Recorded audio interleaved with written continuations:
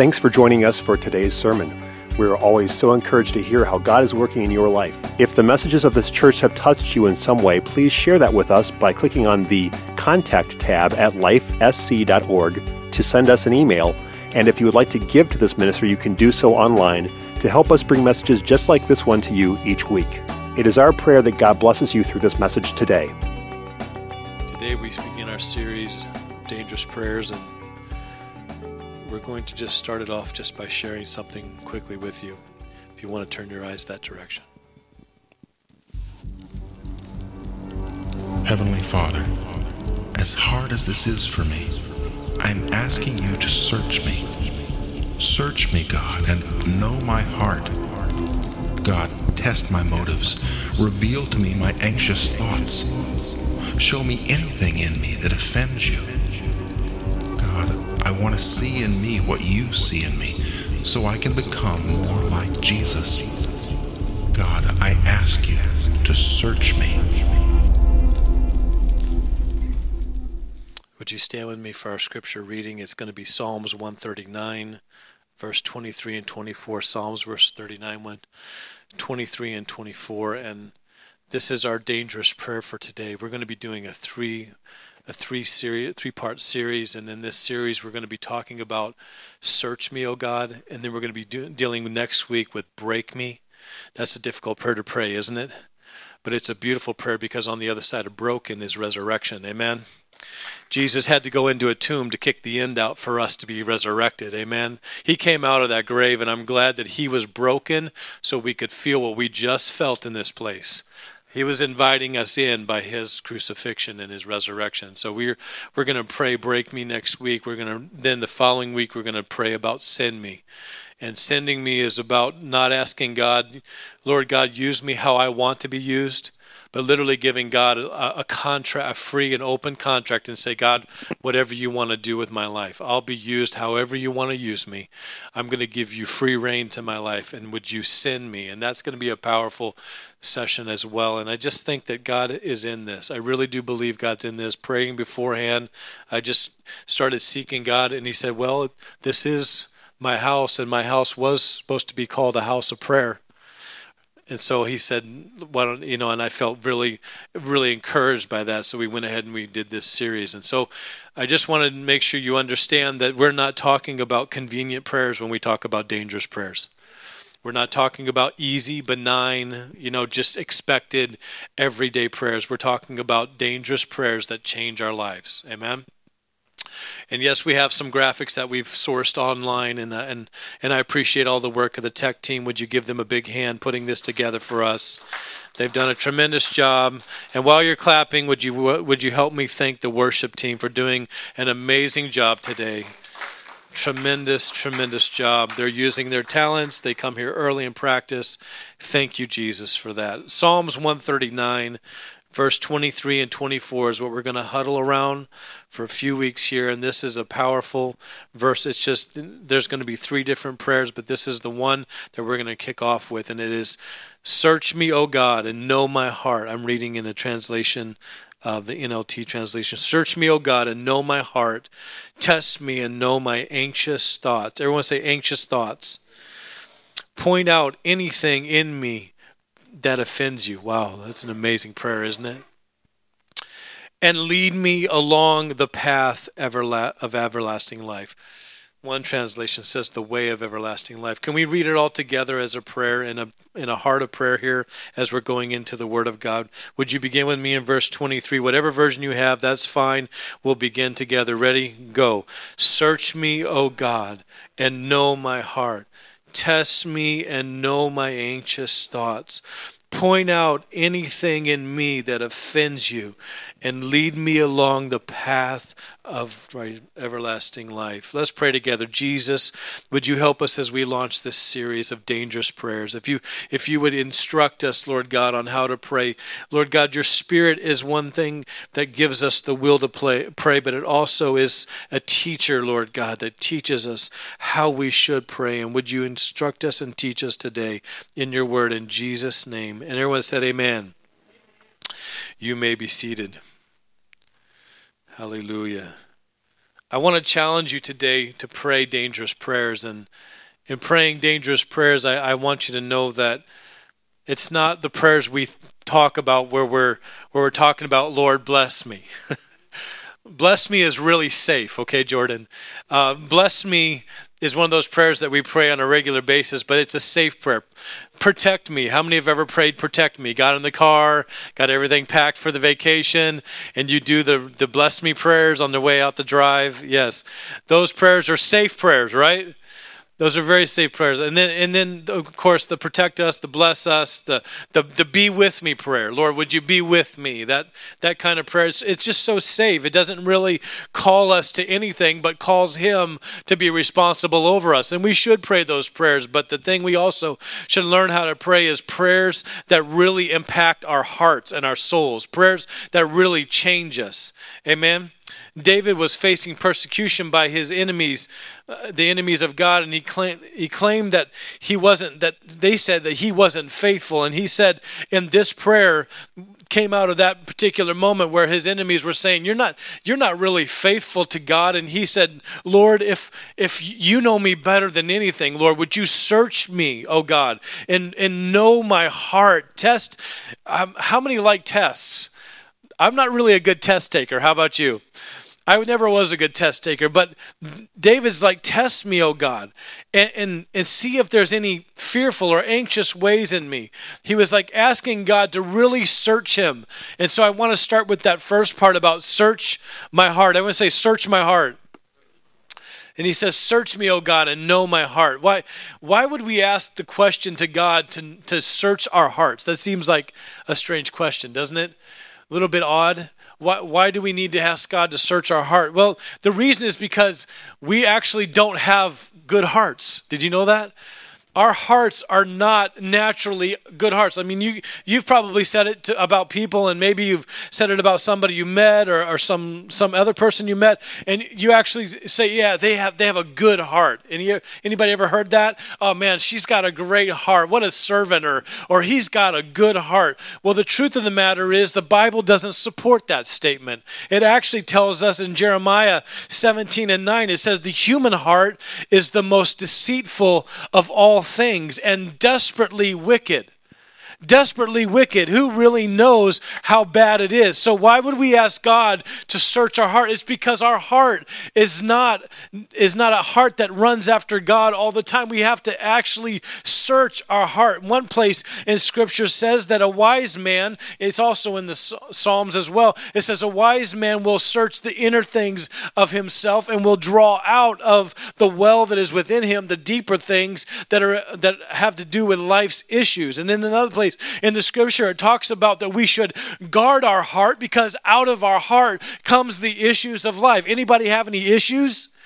Guess where those issues, the Bible says, come from? It says it comes from the heart. So yes, when you're praying dangerous prayers, it's really important that you start with, search me, O God, and know my heart. That's what David wanted God to do. So he said, God, would you please search me? How many know we have a tendency to lie as children?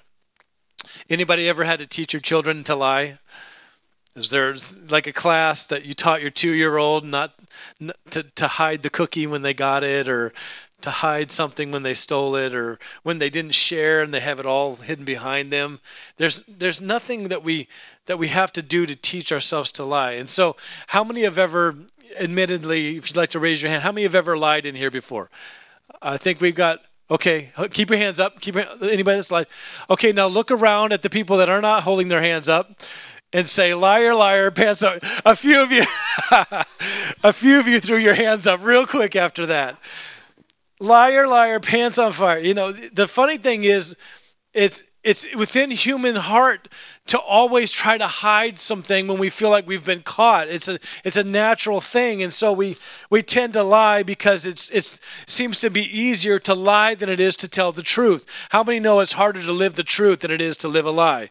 Now, that is true because you feel that way. You feel like if I just lie my way out of this, it'll be better. But actually, the opposite is true. It is harder to live a lie than it is to live the truth. because you have to remember all the lies that you have told to link them all together, or you really mess up. Amen? It's a snowball effect. So what you have to realize is if you just tell the truth every time, you don't ever have to think up, how many lies did I tell? Who did I tell that lie to? And now you have a problem because you have to remember all the people that you talked to tell that lie. Instead, if you just told the truth, it's actually an easier life to live. Even though it's hard maybe at first, it's overall an easier life and a more blessed life. And that's why it's important that we search our heart, because we don't just have a tendency to want to lie to others. Really, the most common lies are the ones we tell ourselves. We can deceive, but we can also be deceived. And a lot of times we tell ourselves things. Well, I don't eat that much. Or just excuse me for a minute. I don't eat a lot. I don't eat that unhealthy while you're sitting in the drive-thru of a fast food restaurant. I really don't eat that bad. I'm not that materialistic. I just like nicer things. I just like the finer things of life. And I'm not, I don't have an anger problem. What's the matter with you? I don't have an anger problem. You definitely don't have an anger problem. I don't gossip. I don't talk about others. I'm just letting people know so they can pray for them.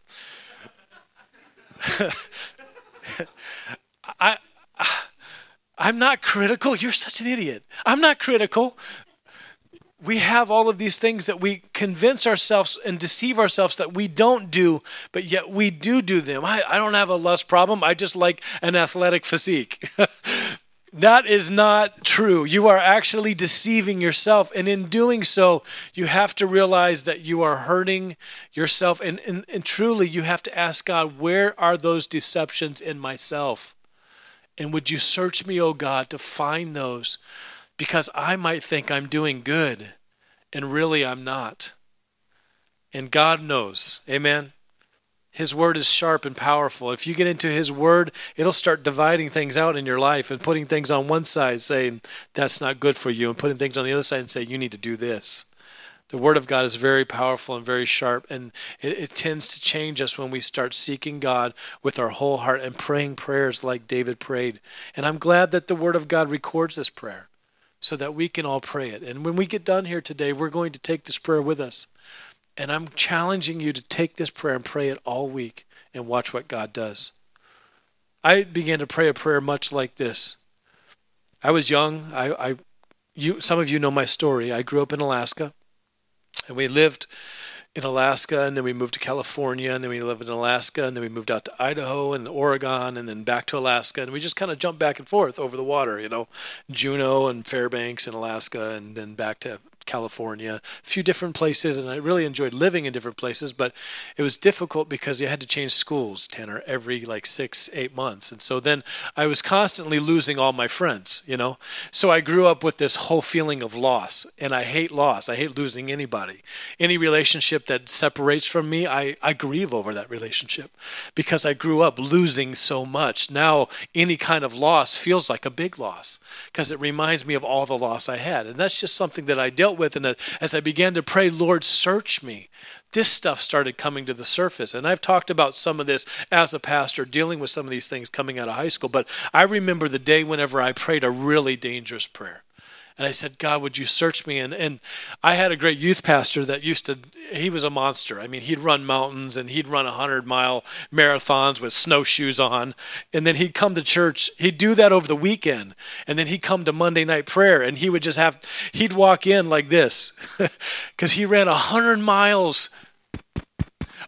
miles on snowshoes. I don't know who does that, but he did it.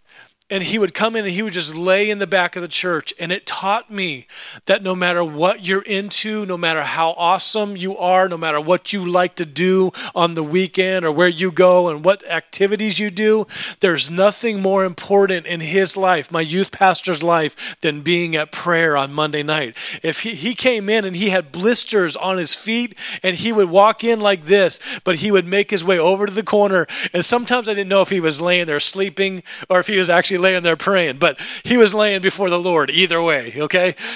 But what he taught in this young man is that prayer is the most important thing in your life. And I began to be empowered by that. And I started thinking, wow, I can talk to God for myself. I can have a prayer life like that, where you have activities in life, you have things that you do. But when it comes to praying to God, when it comes to getting serious with God, when it comes to getting desperate with God, if there's prayer time, I'm there. If there's a time I have with God, I'm going to show up, because that is more important than anything else in my life.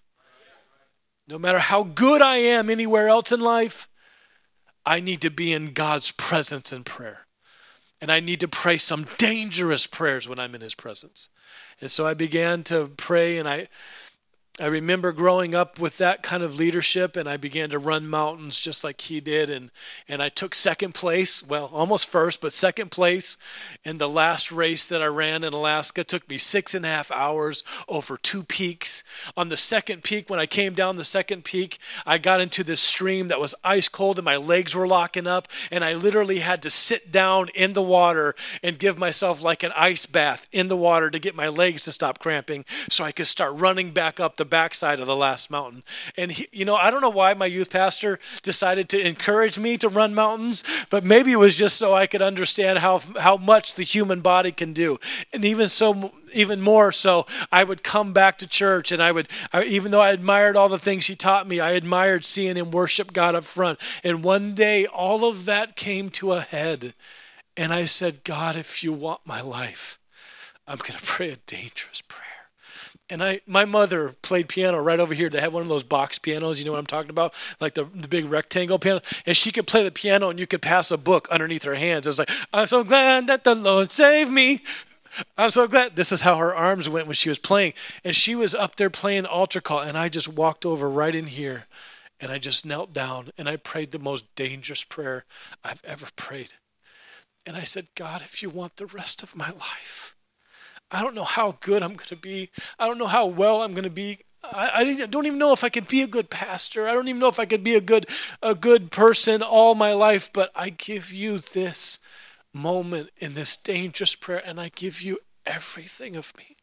And at that moment, right in that corner, I can go and I can walk there right now, Lindsay, because I can just get on a plane and fly to that church, that little church, and I can kneel down right where I was at. And I remember a tear falling off my face and wetting the red carpet. And I remember that spot from this day, because that is the day I surrendered everything in a dangerous prayer. And from that point on, God has led my life. And what's the takeaway? He'll do the same for you.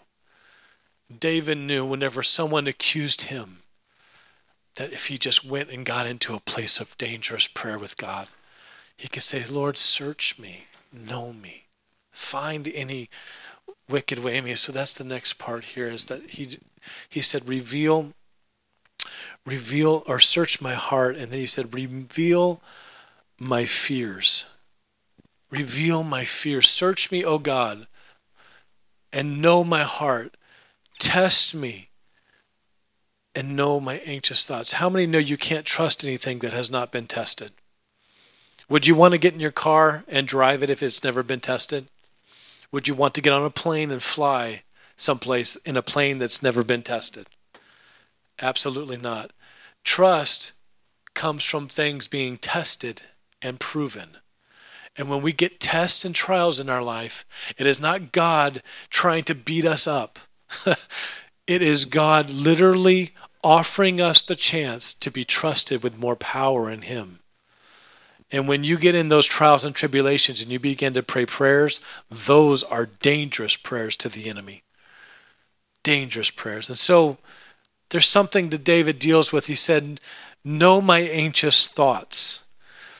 And know what I'm afraid of. God, you know. Test me and know what I'm afraid of. And I'm not, for us here, I'm not talking about like snakes and spiders.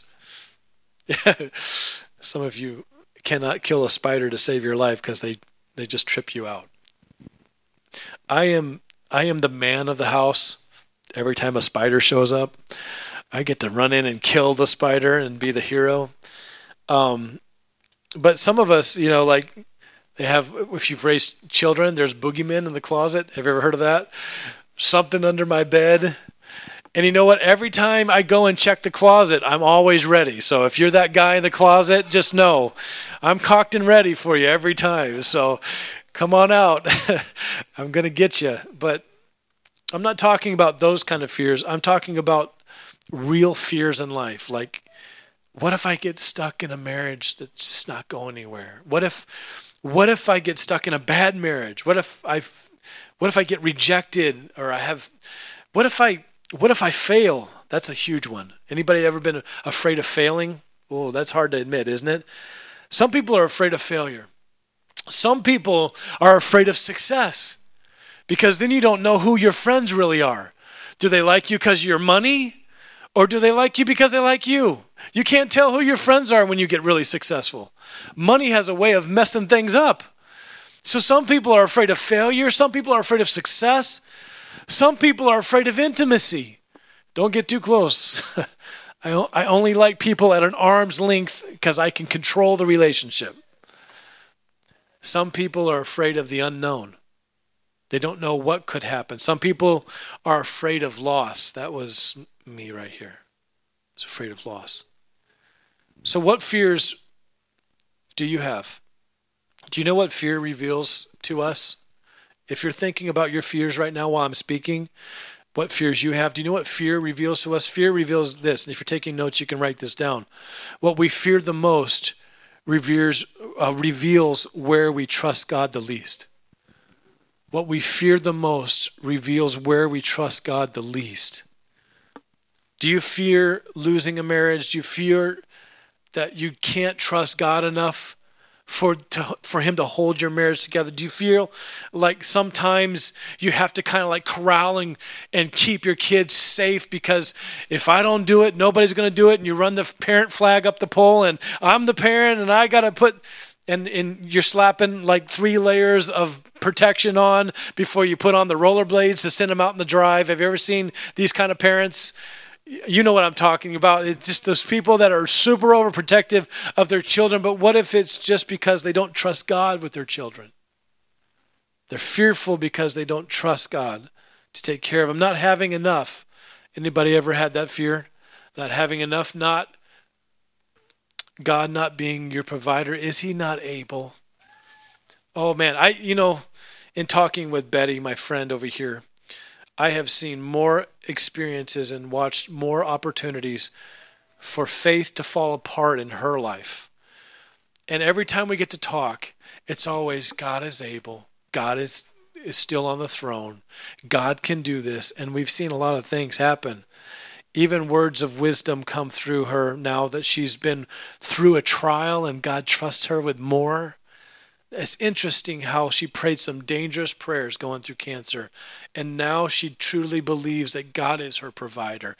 God is a way maker, and she believed that all along, but I just think that it was really a testimony to me, because I was able to then dig deeper into my own fears and things that I didn't even know were there, but they were in my heart, and I began to ask God, search me. And what happens is, when I began to reach down into myself with this dangerous prayer, I noticed that there were some roots of things, and that I had a fear of failing. Anybody ever have that fear? I just talked about it for a second. A fear of failing. But it wasn't a fear of failing, because as I began to let the Holy Ghost work on me, as the Holy Ghost does, and wash over me in prayer, as I prayed this dangerous prayer this week, I noticed that it wasn't just a fear of failing. It was a fear of letting people down. I didn't want to let people down. Have you ever been there before? Felt like you couldn't do it because you're afraid you might let somebody down? And really, as I began to work my way through it, I realized that it was an overall fear of feeling like I wasn't enough. Like I wasn't inadequate enough. I was inadequate. I wasn't enough to do it. And sometimes when I'm really honest with you right about now, maybe you find yourself in my story. And I'm hoping you find yourself in a dangerous prayer this week, where you say, you know what, God? I love pleasing you more than I love pleasing anybody else. Because that's what will release you from fears of feeling inadequate, those don't have power over me anymore, because I began to realize I can't please anybody. I began to realize as a pastor, I can't save anybody. Thank God for that. I realized that I can't make anyone live for God.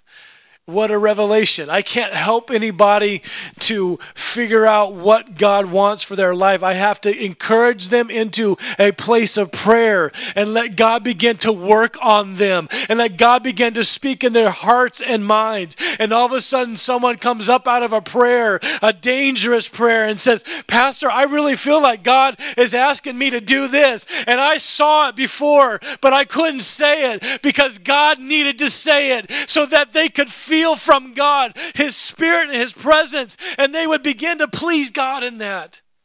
And they wouldn't be afraid of anything, but they would begin to please God more than fearing failure. There's no fear in love.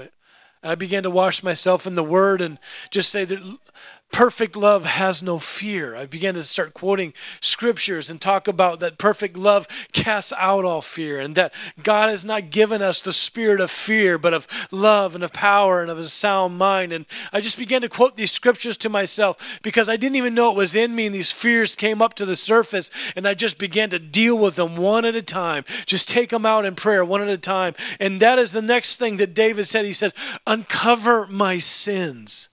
See if there is any offensive way in me. In Psalms 139. It's hard to see when you have an offensive way in you. Amen? Talked a little bit about that, deceiving yourself.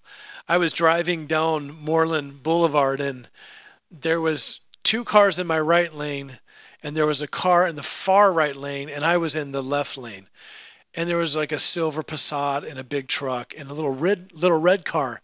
And we were driving toward I-94, and the little red car in the far lane decided, oh, I forgot, I need to be in the far left lane.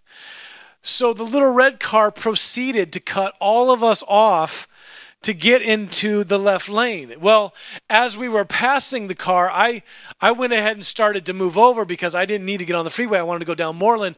But I noticed as I began to pass and look, and I looked at the gray car, that the lady in the gray car offered an obscenity to the to the little red car in the form of a finger. And I was like, whoa, she's pretty upset that he just cut us all off. And so as she drives by, she holds the obscenity there all the way by the little red car to make sure that that driver really knows how mad she was. And so then she gets upset, so she moves over into the right lane to go on ahead and shoot ahead of the truck because now she's really upset. And so I'm still in the far left lane, having moved over from the freeway exit, but I'm still in the far left lane on Moreland. The truck is here. Now she's in the far right lane. We get to the next intersection, which is McDonald's in the mall. She cuts all the way across all of us to get in the turn lane to go into the mall. She did the same thing that she was just mad at the other person for doing. And that is how sometimes we have things in our life we don't even know we're doing. She has no idea that she just got mad and used an obscenity towards somebody, and she just did the exact same thing. Isn't it funny how we accuse people and excuse ourselves? And so sometimes we have to ask God, uncover my sin, because I don't always see it. And so it's hard for us to pray that prayer, but sometimes you can uncover it by what others are telling you. If 2 or more people come to you and say something along the same lines, like, hey, you're kind of dealing with this, maybe you should work on it, maybe you should see God, talk to God a little bit. You know what the common denominator is in multiple people coming and telling you might have a problem with this? It's you. You are the person. So maybe you could take that thing to God. You might think, I don't have that problem. I don't really have a struggle with road rage. I don't deal with having, anger issues. Maybe you could just go to God if people come to you and say, maybe you ought to take care of this. Maybe you ought to look into it. And then what if you're possibly rationalizing that thing for so long that you don't recognize your rationalization anymore? Because we do that. We get numb to our own rationalization. I can handle it. Oh, I can cope. I know that lady's attractive. I know she always tries to get on the elevator with me leaving work, but it's all right. Yeah, she's flirtatious, and I've heard there's problems in the office with her, but I can cope. I can handle it. Have you ever heard a guy say that? Yeah, famous last words for some men. What about talking about the hurting in your heart? Someone comes to you and says, man, you just seem down on a regular basis. Are you okay? Is there something I can pray about? Is there some way I can help you? And you're like, man, I'm okay. I'm good. And you're putting on that mask, right? And you're just letting people be at arm's length and saying, no, I'm all right. When really you should go to God and say, God, what is in my spirit? Draw out of me a deep thing that I feel like keeps pushing me into a place where I fall into depression or I fall sad on a regular basis and someone's seeing it. Where am I the most defensive? That is often a case of how you know if you need something to pray about. My wife and I, now can I be really plain? Can I be really real? Okay, I'm going on this weight challenge, okay? They have this Biggest Loser thing going on, and I'm joining it, and I'm trying to, and it's at my doctor's office, and they're like, okay, you got to weigh in and all this stuff, and I'm trying to lose weight, and I thought, this is perfect. I can do this. So I had to get this scale that shoots an electric bolt up through your shoe, up through your heel, weighs your body mass and your fat, your body fat, and down through the other foot, and then goes back into the scale, okay? The scale is like $40, okay? So I'm pretty careful with my money, Sister Karen. I'm pretty careful. I pay a majority of our bills with my income, so it's like I'm pretty careful. So I decide I'm going to spend this money on this weigher, this little scale, and I bring it over to the cart and I set it in the cart, and my wife goes, "What is that?" And I go, "What do you mean? What is that?" I'm like, she's like, why are you buying a scale? We have a scale at home. I'm like, but I don't have one that weighs my body fat and my BMI, and you just don't understand, and I really want, how, you want me to get skinny, but yet you won't let me buy the stuff to help me get skinny. Why is this a money issue? It's a $40 scale. I'm really being transparent. I got super defensive all of a sudden. And really she was just saying, couldn't you calculate it? Couldn't you figure it out with a calculator? Yeah, I could. But I wanted the fancy scale that measures it for me, you know? That was where I needed to hear what she had to say instead of responding defensively. There was something there. Is that okay? Did I talk about where I needed something uncovered? I have an issue with someone looking at me thinking that I'm using my personal money wrong because I didn't know how to use my personal money when I was younger. Everything that came in, I spent it because that was the model put in front of me. But now it's different. I know what to do with my money.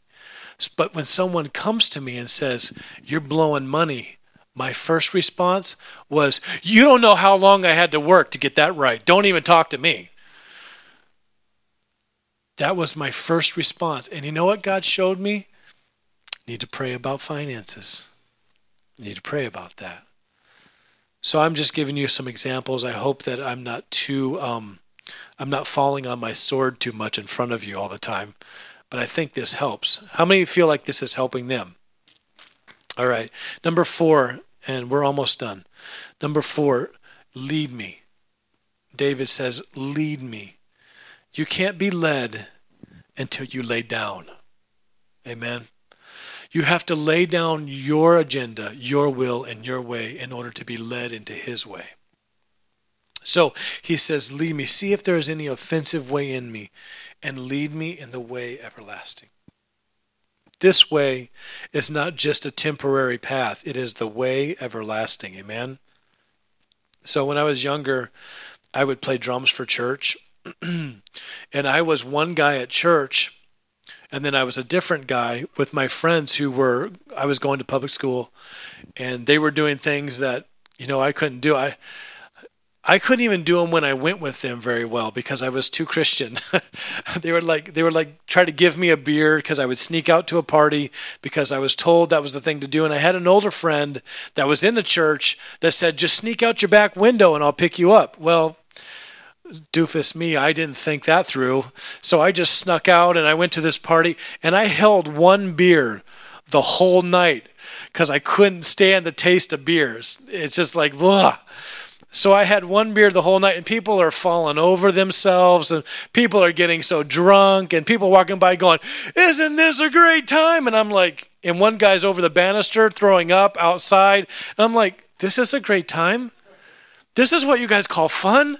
And there's people in the restrooms because they need to be in there because they have alcohol poisoning, and there's all kinds of stuff going on, and I'm standing around going, why did I come here again? I don't know why this is fun. But I get back to church and the next week I just play drums because that's what I did. It wasn't who I was. I was going to hang around, I think, for a while, Brother Reese. And then I got real serious with God and I said, God, would you take the fake out of me? Fake is over, amen.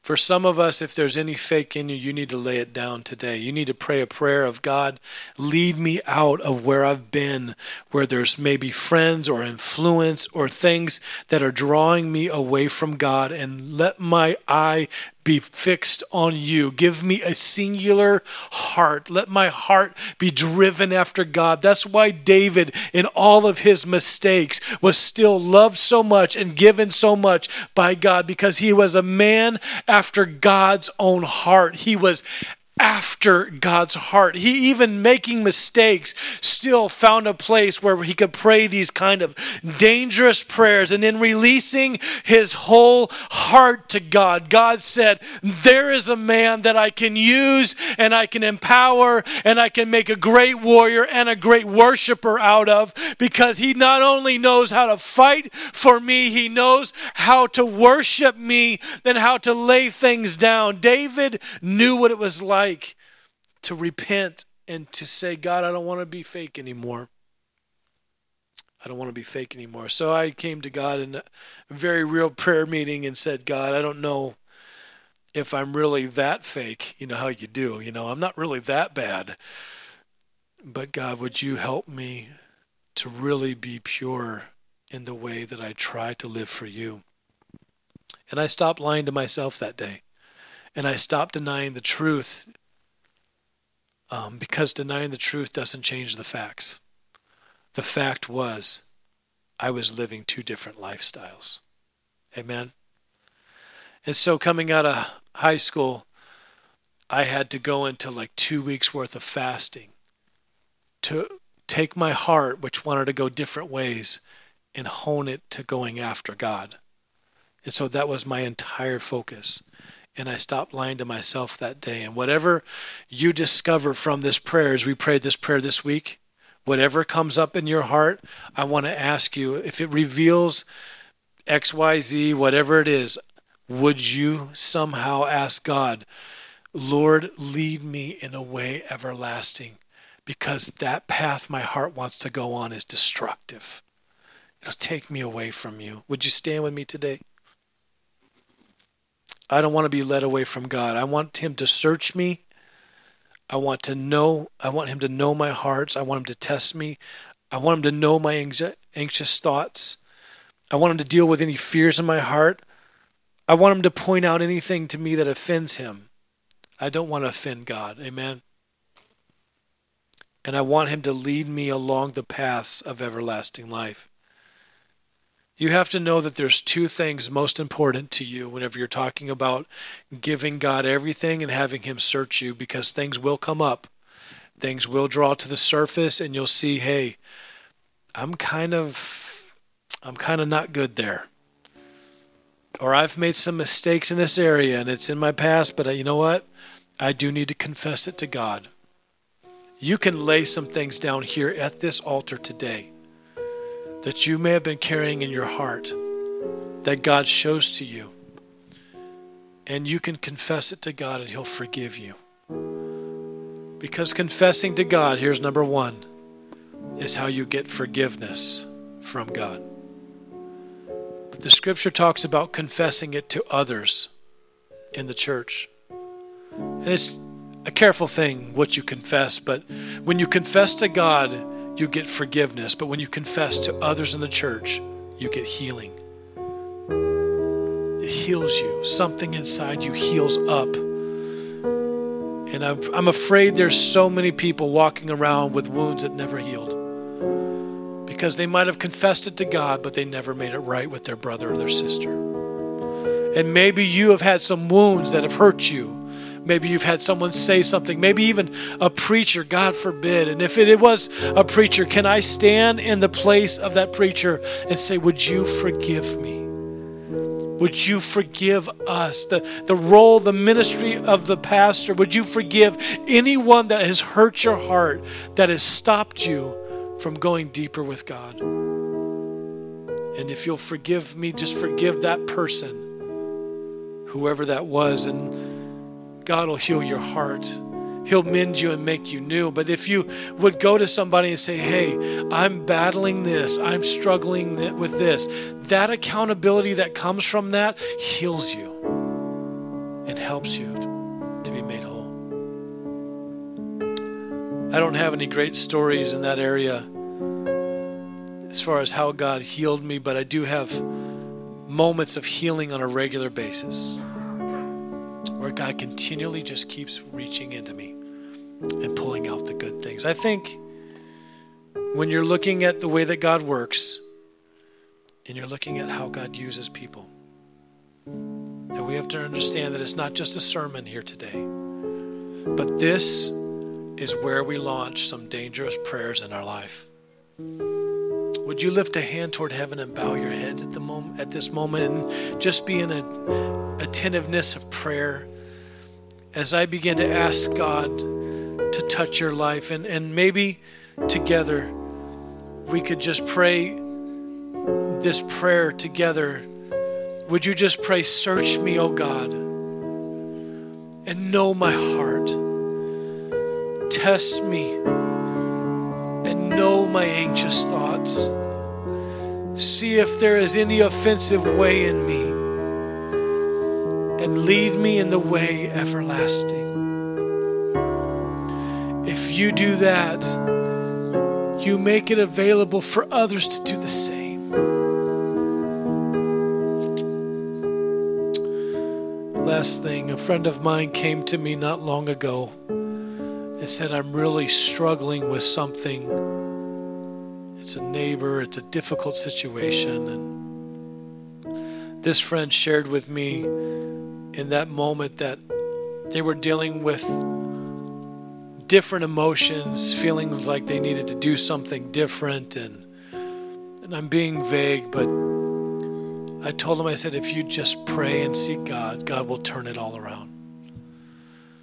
And that person came here and laid in the ward room and just began to pray in our ward room. It's the first miracle that I know of that's come out of our war room. And they just came here and they just laid in the back and they just wept before God and said, God, don't want to move. I don't want to change everything, but would you just change it? Would you do something? Got in the car, went home. The snow was falling. Person was outside shoveling when they got home. And they're like, oh boy, I got to walk by him. Here we go. And as the person got out of the car, they had been in some dangerous prayers with God. And as they got out of the car, God spoke to them and said, offer to help. So this person went over and said, hey, see you're shoveling. Would it be all right if I grab my shovel and help out? And this guy who has been belligerent, this guy who's been difficult, this guy who's been, you name it, he turned to him and said, are we going to finish this then? You and I would have thought, okay, get ready, here it comes. He said, are we going to finish this then? And he apologized. I said, I mistook you. I misunderstood you, what you were. I'm telling you, dangerous prayers change everything. And so today, We see the answered prayers that they waited almost 8 months for, maybe even a little bit more. And that friendship has been mended. And he said he's looking forward to cooking out with them this summer, looking forward to doing some fun things with them, where before he was just malicious. But God turned it all around, Sister Carla, because somebody got on their knees. Somebody prayed a dangerous prayer. The prayers don't just change you, they change everything around you. Bow your heads with me. Jesus, change our environments, change us, make a difference in us. I want to open this altar. If you have felt at all the tugging of the Holy Ghost on your heart, I want you to make a move today. You may not be able to pray all of this prayer. You may not be able to pray, test me, God. You may not even be able to pray, God, I want you to deal with my fears right now. But you can say, God, you know my heart. Would you heal anything in me? Would you find a place to pray right now? I don't know what prayer you need to pray. I don't know who you're dealing with on the job. I don't know what financial situation you might have. But if you take it to God right now, I believe we are going to hear miracles come out of this series. This is going to be an anchor moment for you. A life changed around you. Your life changed. That changes a life around you. I really believe that right now. Lift your hands or lift your heart. Come and kneel at the altar. Surrender it to God right now in this moment. Everything can change for you, and everything can change for your children, for your sons, for your daughters, for anybody right now that has come against you. You can turn their hearts around. They might be your best friend next year just because of the fact that you prayed a dangerous prayer. What if we change our world by changing ourselves in prayer? Jesus, help us. This altar's open. Please come. Please respond. If the Holy Spirit's pulling on you, don't wait. We don't have tomorrow. Today is the day of salvation. If you would, if I've reached for you at all, if I've touched your heart at all today, would you come and pray to God and ask Him, help me today. Change me. Uncover my sins. Lead me. In Jesus' name.